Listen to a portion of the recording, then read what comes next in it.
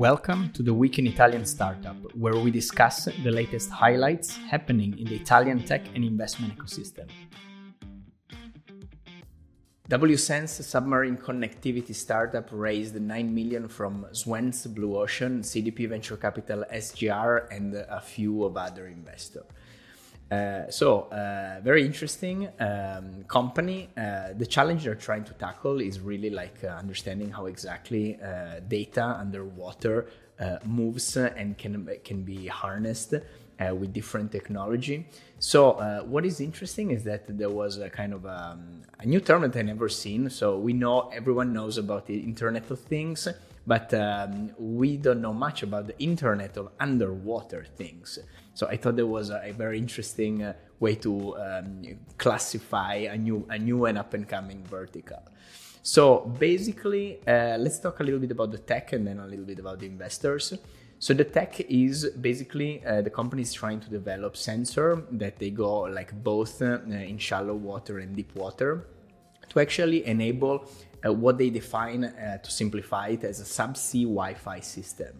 This is what is defined as a mesh multi-hop networking, which basically refers to a type of network topology where nodes, devices are connected in a mesh-like structure, and data can be transmitted from the source to the destination by hopping through multiple intermediate nodes.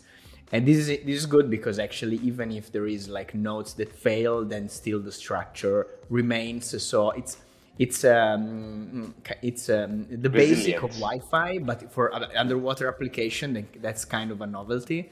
So it's a very, very interesting way of doing that.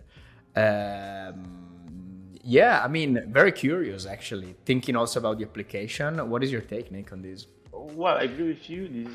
This is something that you don't see every day because the ocean economy, if you allow me the term, is mostly underwater. I mean, it's not something that you hear about in your everyday, but if you dig deeper, you understand and you discover that economy is huge, and with strong growth opportunity in many fields, resources, exploration,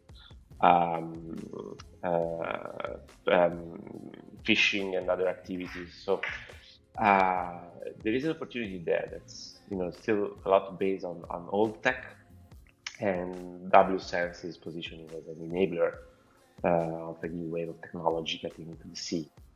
So it's an interesting play. It's a long-term play, probably a bet on the growth of this area of the market, or this economy, if you say, and interesting.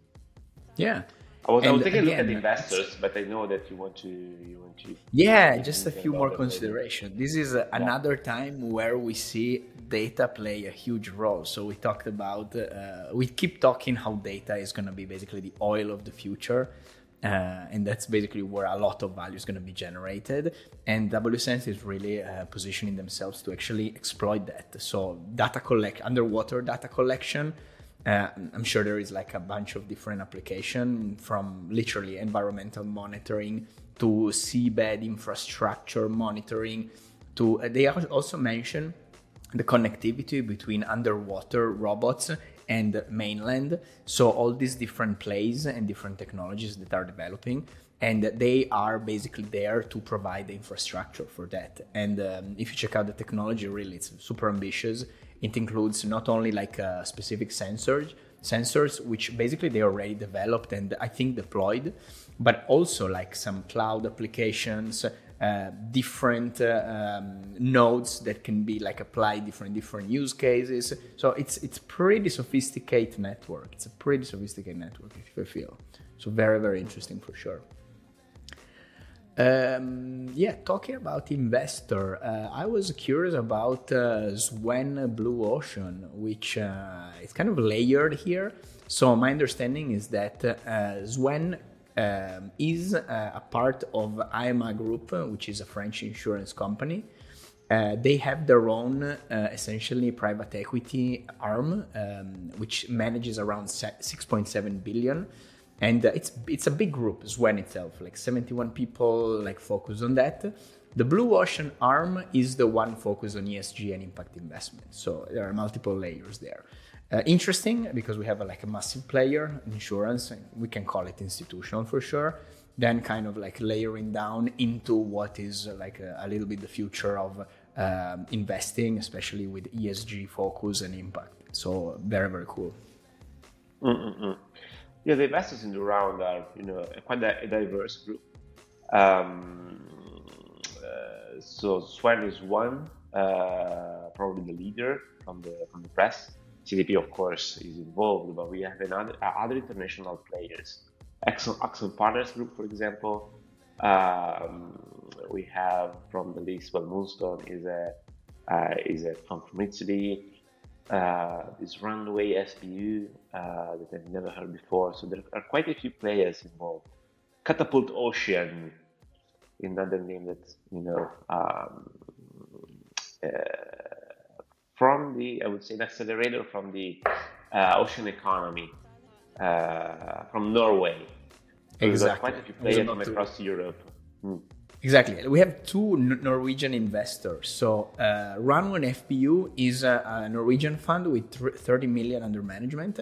So it's an up and coming fund, it's very new. They already had deployed, so I think they have a portfolio of about 30 investments. Very, very interesting. And Catapult, as you mentioned, is Norwegian. So very interesting combo of French, Norwegian, and Italian investor, coming together to actually fund this deal. Very cool.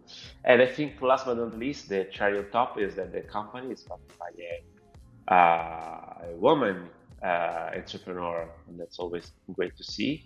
It's a deep tech company led by a woman with a very strong background in research, so very nice combination.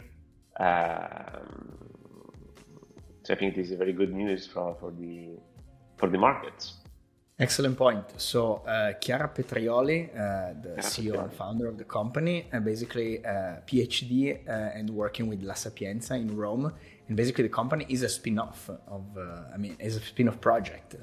So definitely like born inside the walls of academia and research. So that's really cool. Yeah, very, very interesting.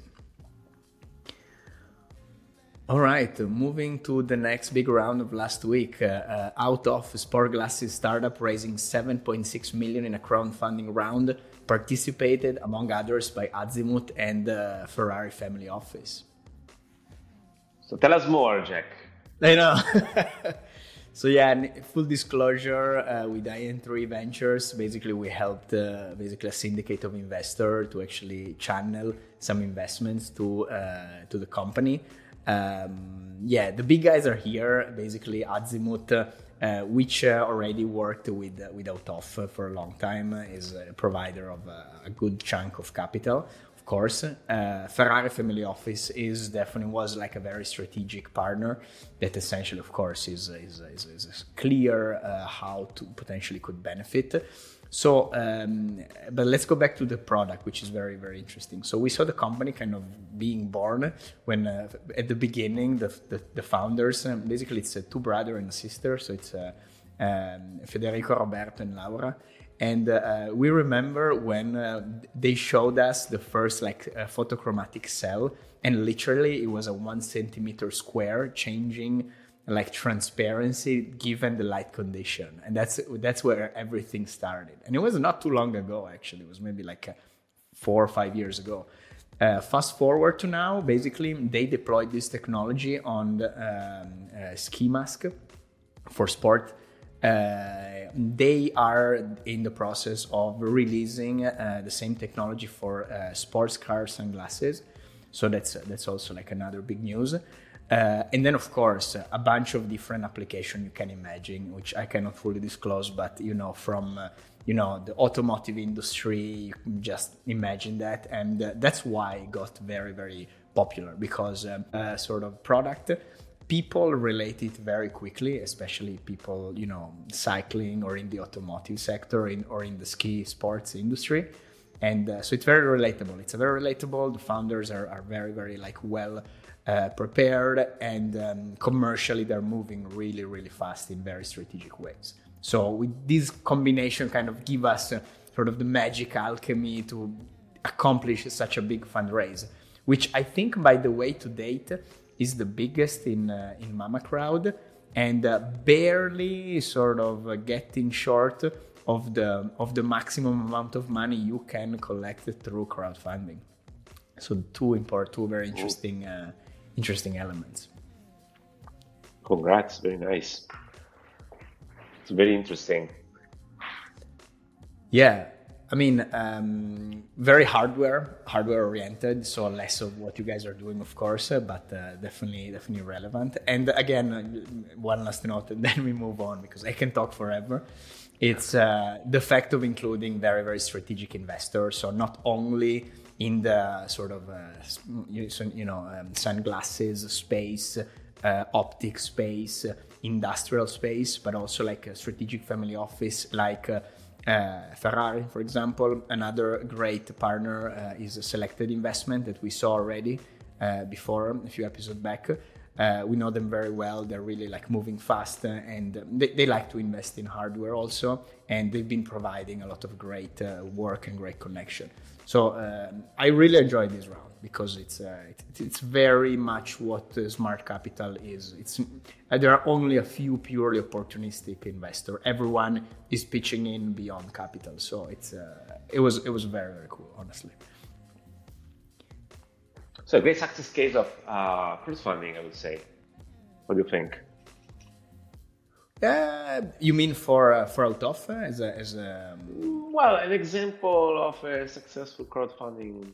It's successful, I would say, beyond the money themselves. So yes, I would say that. Like that was the original promise, in a sense, right? So somehow that you don't. Absolutely. You wouldn't only get some money, but customers, partners. Yes. So a lot of added value.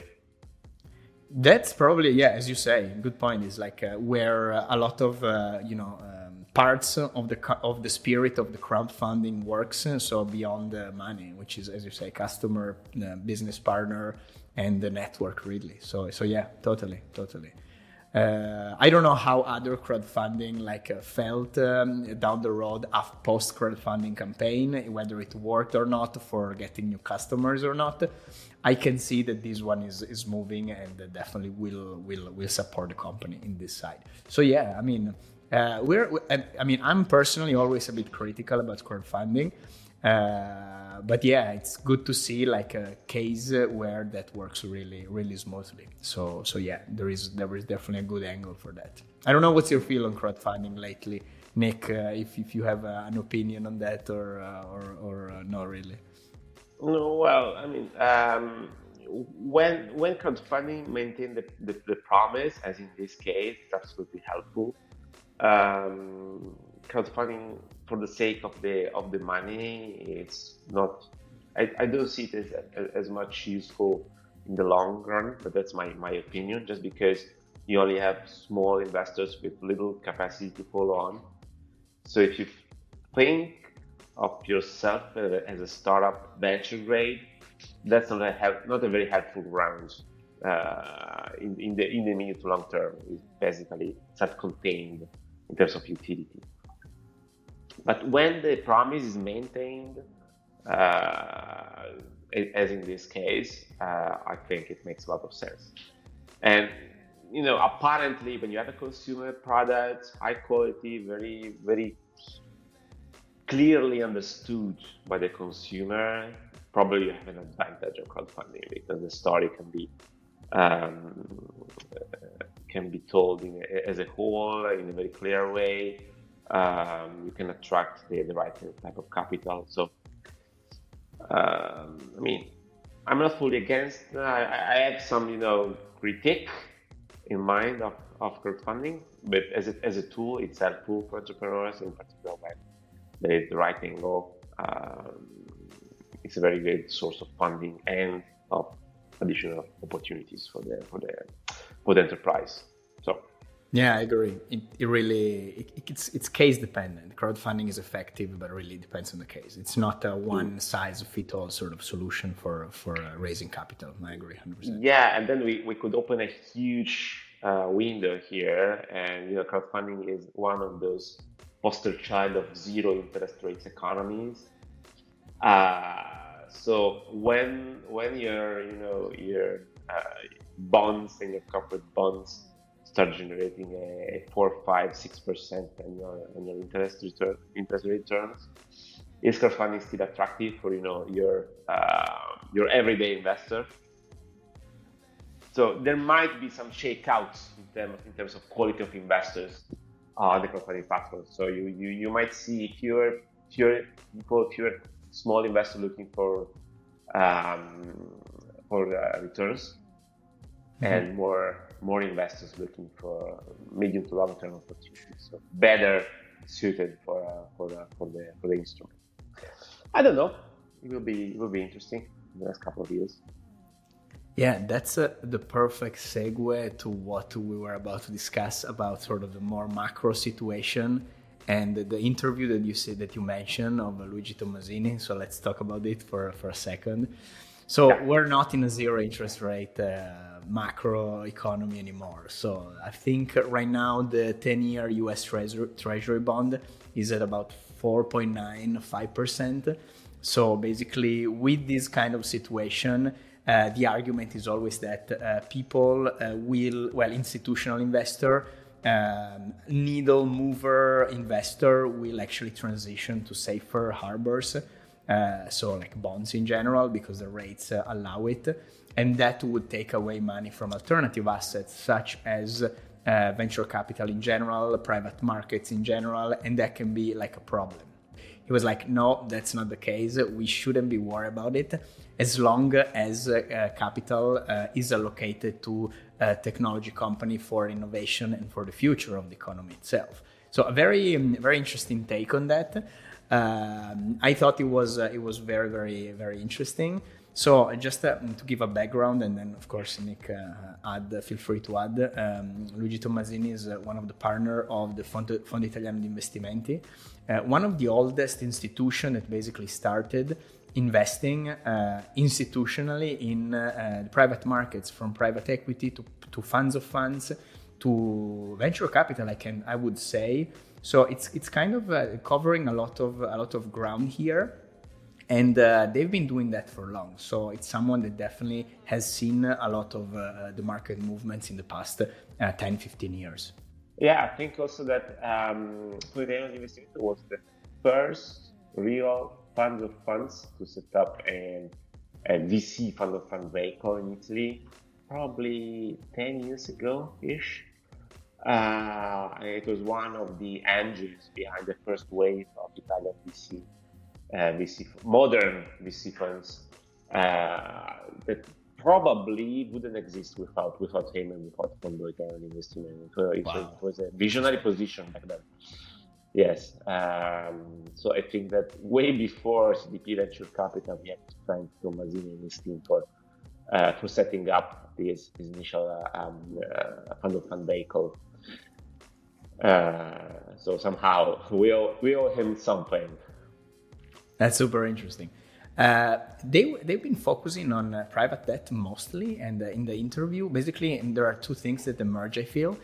One is the focus on private debt, that basically a lot of operation have been done in that sort of mindset. For example, I was checking some number, private debt, funds of funds, vintage 2014, which I think was one of the first sort of big operations, invested in 11 funds, and those 11 funds basically invested in 228 companies. And as of today, I think the official MOIC is 1.2. So it's moving. Is definitely like it's not a venture MOIC, but it's a private debt for sure, like a benchmark. And as you say, kind of financing the second wave of tech investments in Italy. That's a powerful sort of staple here. So that's very interesting. One other element, the second element that they mention pretty heavily is their focus on the funds of funds related to impact. So again, the impact wave is also touching them really heavily, and they're actively looking to invest in funds with ESG capabilities and focus. What is interesting is that in Italy we have and then Nick, you can add, of course, because you know better than I, the different Article 6, Article 8, and Article 9 funds. So my understanding is that the full ESG is what it's called Article 9 funds. Then Article 8 is kind of a hybrid where part of the funds allocation is allocated, while Article 6 is basically the not necessarily impact, is more the more generic fund, roughly. I mean, yeah. Basically there is a international regulation, SFDR, that basically describes the behavior and what a fund and a professional investor should do to align itself to the various articles 6, 8, and 9. And as you said, Article 9 is the true impact investments, so meaning that you are not just measured based on your IRR, but based on other metrics, impact metrics related to whatever is your goal. If you are a green fund, probably your KPI can be carbon reduction or reforestation. So how many kilometers of forest you build? I don't know, stuff like that. It can be measured, and it will be used to compute your carried interest. We have a few examples in Italy of funds with this type of. For example, our fund, Primo Digital, is in Article 8. That means that we are not an impact fund, but we do monitor, measure, and try to improve some metrics related to sustainability. Article 6 is basically the monitoring requirements. So I'm not an expert, I don't want to oversimplify, but basically the basic idea is Article 6, you monitor, Article 8, you improve, and Article 9, you really have any real impact on you invest to have an impact. So the strongest form. Interesting distinction for sure. That's really, and I believe that depending on different sort of classification, then you can access to different institutions, and of course compliance is different. So the implications are different, are on different levels, I would say. Yeah. Let's say that you have additional layers of operation that you have to set up to be a full Article 9 or Article 8 fund as well. So I mean, it's not just about tell me about your cash flow or growth rate. There are other things that you need to monitor to work with in your day-by-day operations. Right. Let me also put the spotlight on Primo, since we talked about Primo and we talk about AI entry ventures. So let's talk about Cubbit, portfolio company, Primo portfolio company Cubbit. Signed a distribution agreement with the exclusive network for data security across Europe. So let's maybe talk a little bit about that. I mean, we've talked about Cubbit before. They've been growing. They've been well received by the market. So it's definitely worth reminding what's going on there. Yeah. Well, thank you, Jack, for the opportunity. But basically, Cubbit, I love Cubbit. It's one of my favorite startups. Not just because of the portfolio, but because of the technology, because of what they are doing, because of the founders. We invested when they were basically kids out of university and developing, that crazy technology that you say, nah, it will not work. And every time they came back saying, hey, see, it works. We were like, okay, do more, show me more. And I have to say that in the last year or so, they built an incredible team. So they brought on board very seasoned managers from the international market. They position themselves as an enterprise product, and the market is responding in a sense. As this latest case of press release shows. They were born as a consumer product. I mean, a Dropbox, an anti-Dropbox, tool, they're growing as the definitive S3 storage solution to have full control of your data, fully decentralized with a fraction of the cost. Security first in mind, and the market is responding. So it's a very interesting history if you look back, and the opportunity going forward, because it's exactly the right time on the market for this type of offering. So really proud of what they did so far, and really looking forward to where they can go.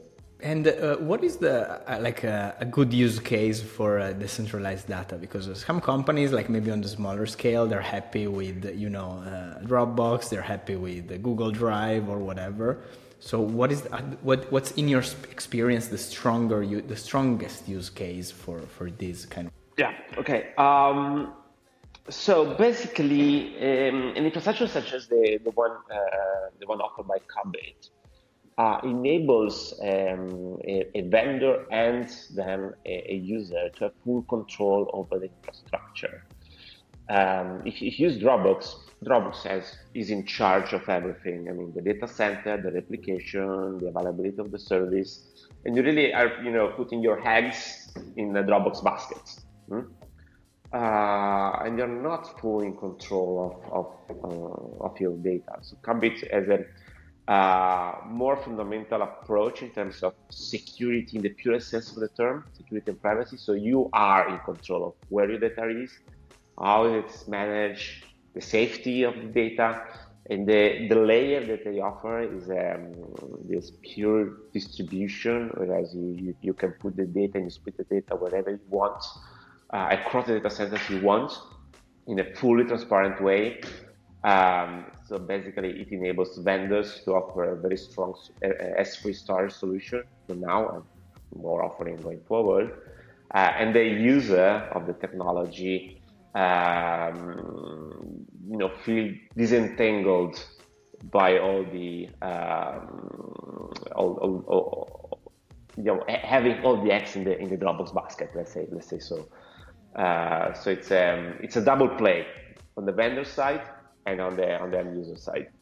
And vendors are happy because they can offer a very strong solution, competitive solution to whatever Dropbox, Google Drive, or others are offering. So this is the basic case that comes to mind. I would say there are more, but this is a good starting point to give you an idea. Perfect. All right. Let's finish talking about NextAI, conversational AI startup raising undisclosed seed round from Digital Magic and Smart for Tech S.p.A.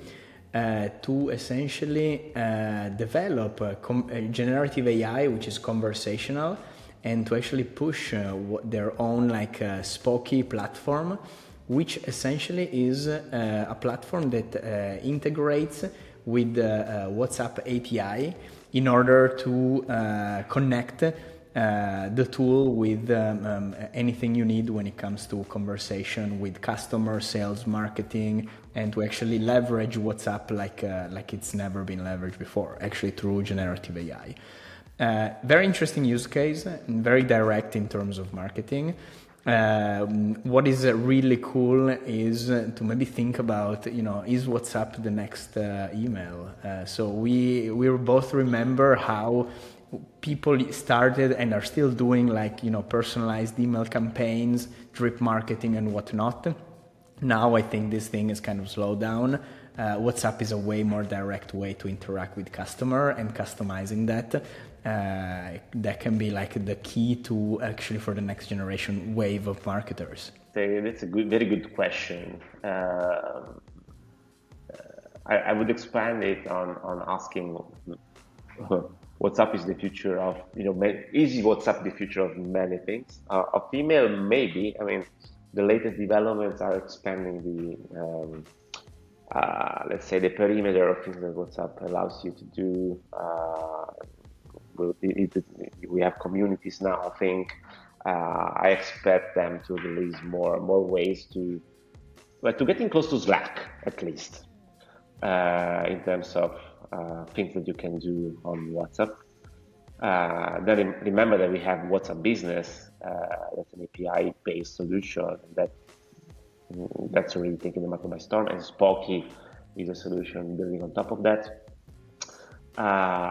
So the answer to your question is I don't know, but it can be, or let me rephrase it. They might want it to be. It will be. I don't know. Yeah. I don't know. The offering is quite wide, quite broad right now. So yeah, for sure they are in every smartphone. I have this feeling like sort of, the stories, the Snapchat stories effect. Like, Snapchat started doing stories, and then everyone is doing stories and quick content, and all the platform align. Messaging, like specific messaging, including emails, provider are kind of converging also to one way to quickly sort of, aligning on this kind of interaction. So even, think about some emailing platform having like a very, very, easy interface for mobile that can kind of mimic a little bit the messaging. Some others actually are already including like AI in their response capabilities. So there is maybe some beginning of convergence there. Yeah, I agree. I wonder whether you will be able to have this convergence, maintaining the UI we are all used to use. That's pretty simple, straight, direct, right? Yeah. So I'm wondering. So it's probably something that will happen, but I think that the big play is the UI. So if you change the UI too much, you will lose people, because I'm used to send an emoji on WhatsApp. If I have to become, if the interface becomes more complex, just imagine an interface that becomes more Slack-like. It's a different interface. It's not the same one. So I agree. I think UI will play a key role in this, expansion, growth of the products. I don't know. Nick, thank you so much for joining today, and thanks all the listeners for joining. We hope we had a very insightful conversation. I hope you enjoyed, and I'll see you next week then.